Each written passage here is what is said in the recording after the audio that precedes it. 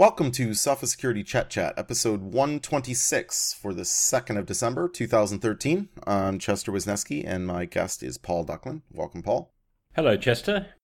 Starting out this week with some rather unfortunate news for users of Microsoft's Windows XP. There's a new zero-day vulnerability in the wild, meaning this isn't discovered by a researcher and privately disclosed to Microsoft. But it's rather obscure. It's related to the remote access and telephony components in Windows. Exactly what's this zero day about, and what do people need to be concerned with? Well, it's a bug in a kernel driver that is called ndproxy.sys. As you say, that's related to the telephony API, or TAPI. The good news is it's not a remote code execution, so the crooks can't use it just to jump into your computer from outside. But it's an elevation of privilege, and it doesn't just make you administrator, it makes you sort of the administrator's administrator. In other words, it actually lets you do stuff inside kernel mode.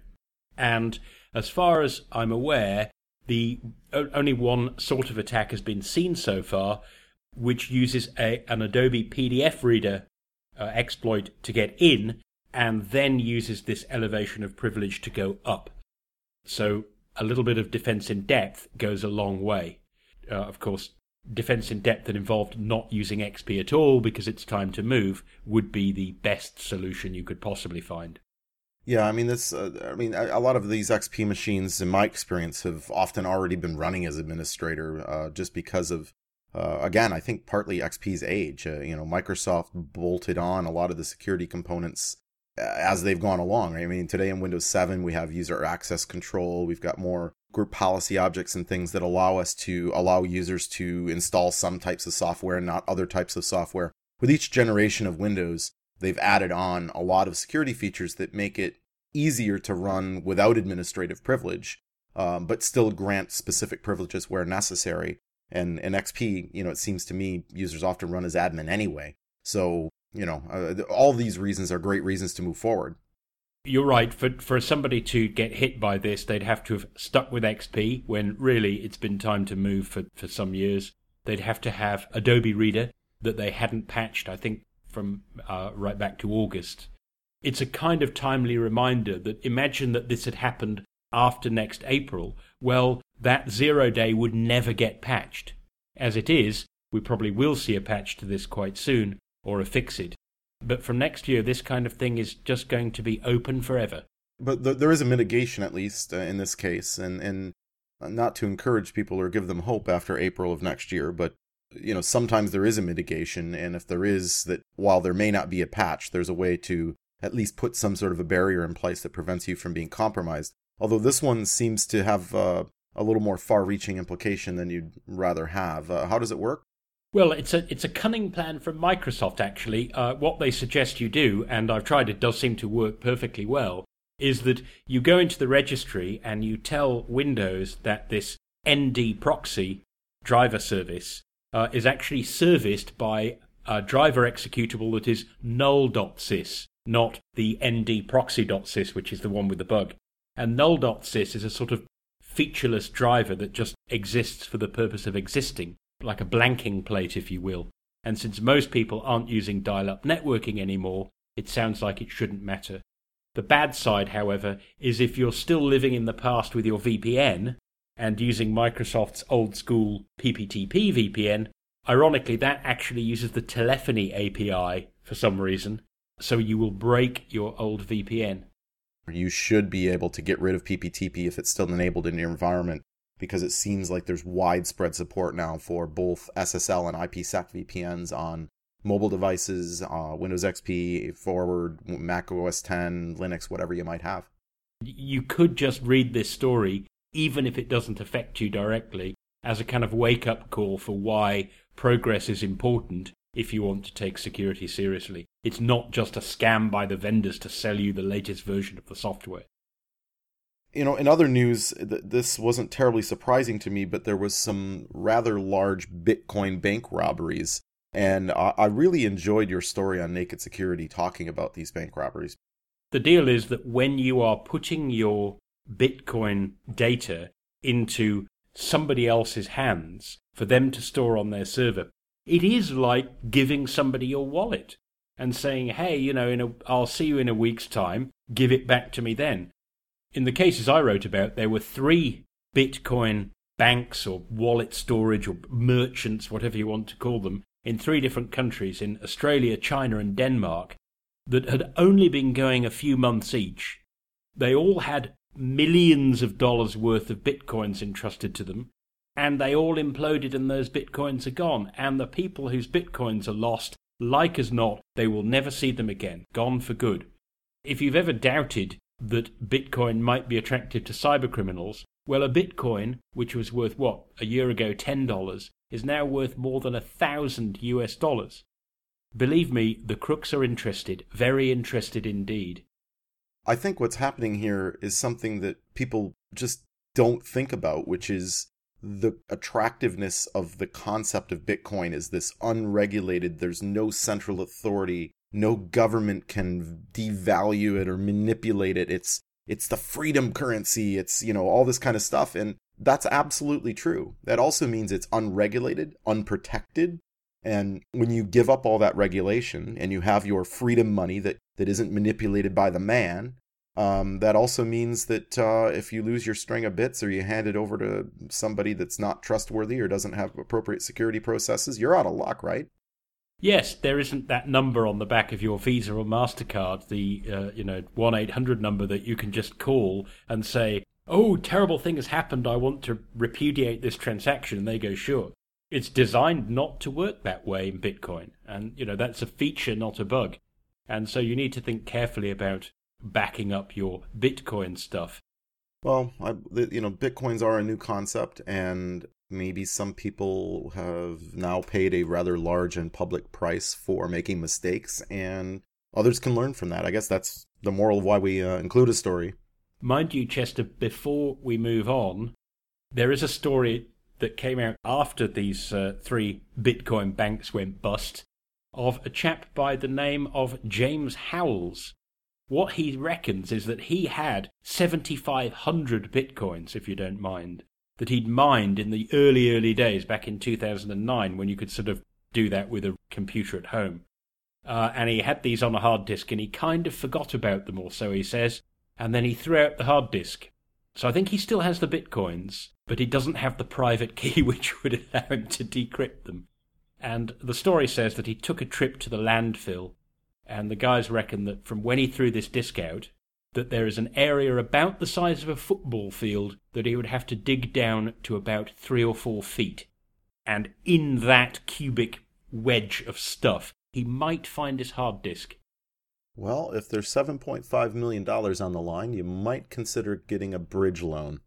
Apparently he's considered that, and I think he's realised it is just too big a job. And of course the disk could be broken by the time he gets it back anyway. Yeah, and I guess you couldn't really use a giant electromagnet to find the disk, because that might defeat the purpose. Yes, or a hammer. Or a pick. Well, since we're talking about data security, there was a survey that our own John Hawes wrote a story on Naked Security about in Europe, saying that 24% of Europeans use different passwords for different websites. I actually found that number to be surprisingly high, so I'm wondering, are Europeans smarter than the rest of the world? I mean, the 24%, of course, is a low number, but when I talk to people and say, do you use a different password for every website, I almost never hear the word yes.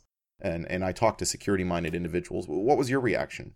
Well, I had quite the opposite reaction, Chester. I thought, oh no, only 24% of them. But, now I stop to think about it. You may well be right. Maybe people worldwide are that careless. I suppose that one thing that the survey didn't take into account, and it's very hard to do in this sort of survey, is what do you answer if you've got KeePass, LastPass, something like that, where you've got one master password. Technically, you've got one password to rule them all, haven't you? So there maybe the silver lining is that some people are using a password manager where they do have one password, but it has actually generated and fed each different website with a different good strength random password. But having heard what you just said, I think I may be wrong.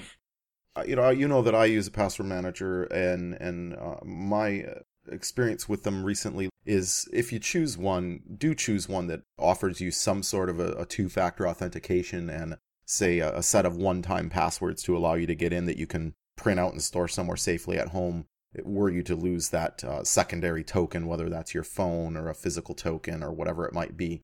Because if you are going to put all of your eggs in one basket, as it were, and have potentially 100 passwords for different things stored in a 1Pass, KeePass, LastPass, whatever, it isn't a particularly good idea to rely on one thing that could be keylogged that grants access to that entire vault. Indeed, we've spoken about two-factor authentication many times.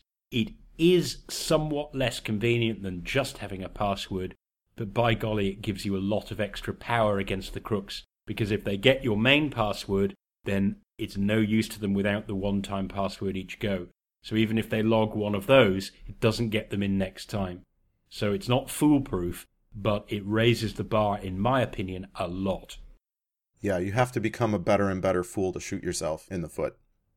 Speaking of shooting yourself in the foot, Drupal, a very popular content management system, or CMS, had some vulnerabilities that were patched, I guess in a Debian project release this week that had some rather, I don't know if I want to say entertaining or if I want to say disturbing release notes. Yes, I wrote about this on Naked Security. I just like the way that the Debian release put it. The Drupal fix actually came out, to be fair, a few days before that. And there's this laundry list of multiple vulnerabilities, and it's just the one that caught my eye, because regular listeners will know this is something of a hobby horse of mine, is they messed up random number generating again. Yeah, you would think with something like random numbers that most computer programmers would be aware of how difficult random actually is. I mean, random is a hard problem to do programmatically, and lots of very smart people have put lots and lots of effort into creating libraries and centralized system processes to say, if you need random, rather than trying to reinvent this really, really complicated wheel, here's a thing where you can just ask us for some random, right? Yes, for example, on most Unix flavors, you can read a file called /dev/urandom. The thing is that any program that can open and read from a file, which is pretty much any program, should be able to get decent quality random numbers on Unix. It's like there's almost no excuse. And what the Drupal guys did is they decided to knit their own, and they tried really hard, but they used the wrong sort of random number generator. They used a thing called Mersenne Twister, and many listeners may have heard of it. This is a very high-quality pseudo-random number generator for things like Monte Carlo simulations. And the authors make that clear. It generates really good random numbers really quickly, but not ones that can be used cryptographically. And the reason for that is that if you capture several hundred outputs in a row from the Mersenne Twister, you can reconstruct the internal state of the random number generating machine, so you can basically clone the generator. Now, that doesn't matter in a simulation where actually privacy and secrecy are not what you're after. The random distribution is what you're after. In cryptography, you need to deal with all of those. Yeah, and I mean, the crooks, unfortunately, have learned this lesson as well. I mean, we've seen in the past types of ransomware try to knit their own crypto, and they would often make a mistake that would allow our researchers to reverse engineer the mistake and maybe create a tool to unlock people's files and this type of thing. And unfortunately, guys like the CryptoLocker crooks are using Microsoft's crypto API so that there won't be any mistakes, or if there are mistakes, they're mistakes that everybody in the world using Windows encryption is relying on. So if the crooks can do it, it'd be great if more open source projects could learn from the crooks and do crypto right. Yes, that's a very sobering thought, isn't it? Listen, kids, some things are hard in life. Don't repeat others' mistakes. Well, that concludes Sophos Security Chat episode 126. As always, for the latest security news, you can visit nakedsecurity.sophos.com. For podcasts, we've got our RSS feed.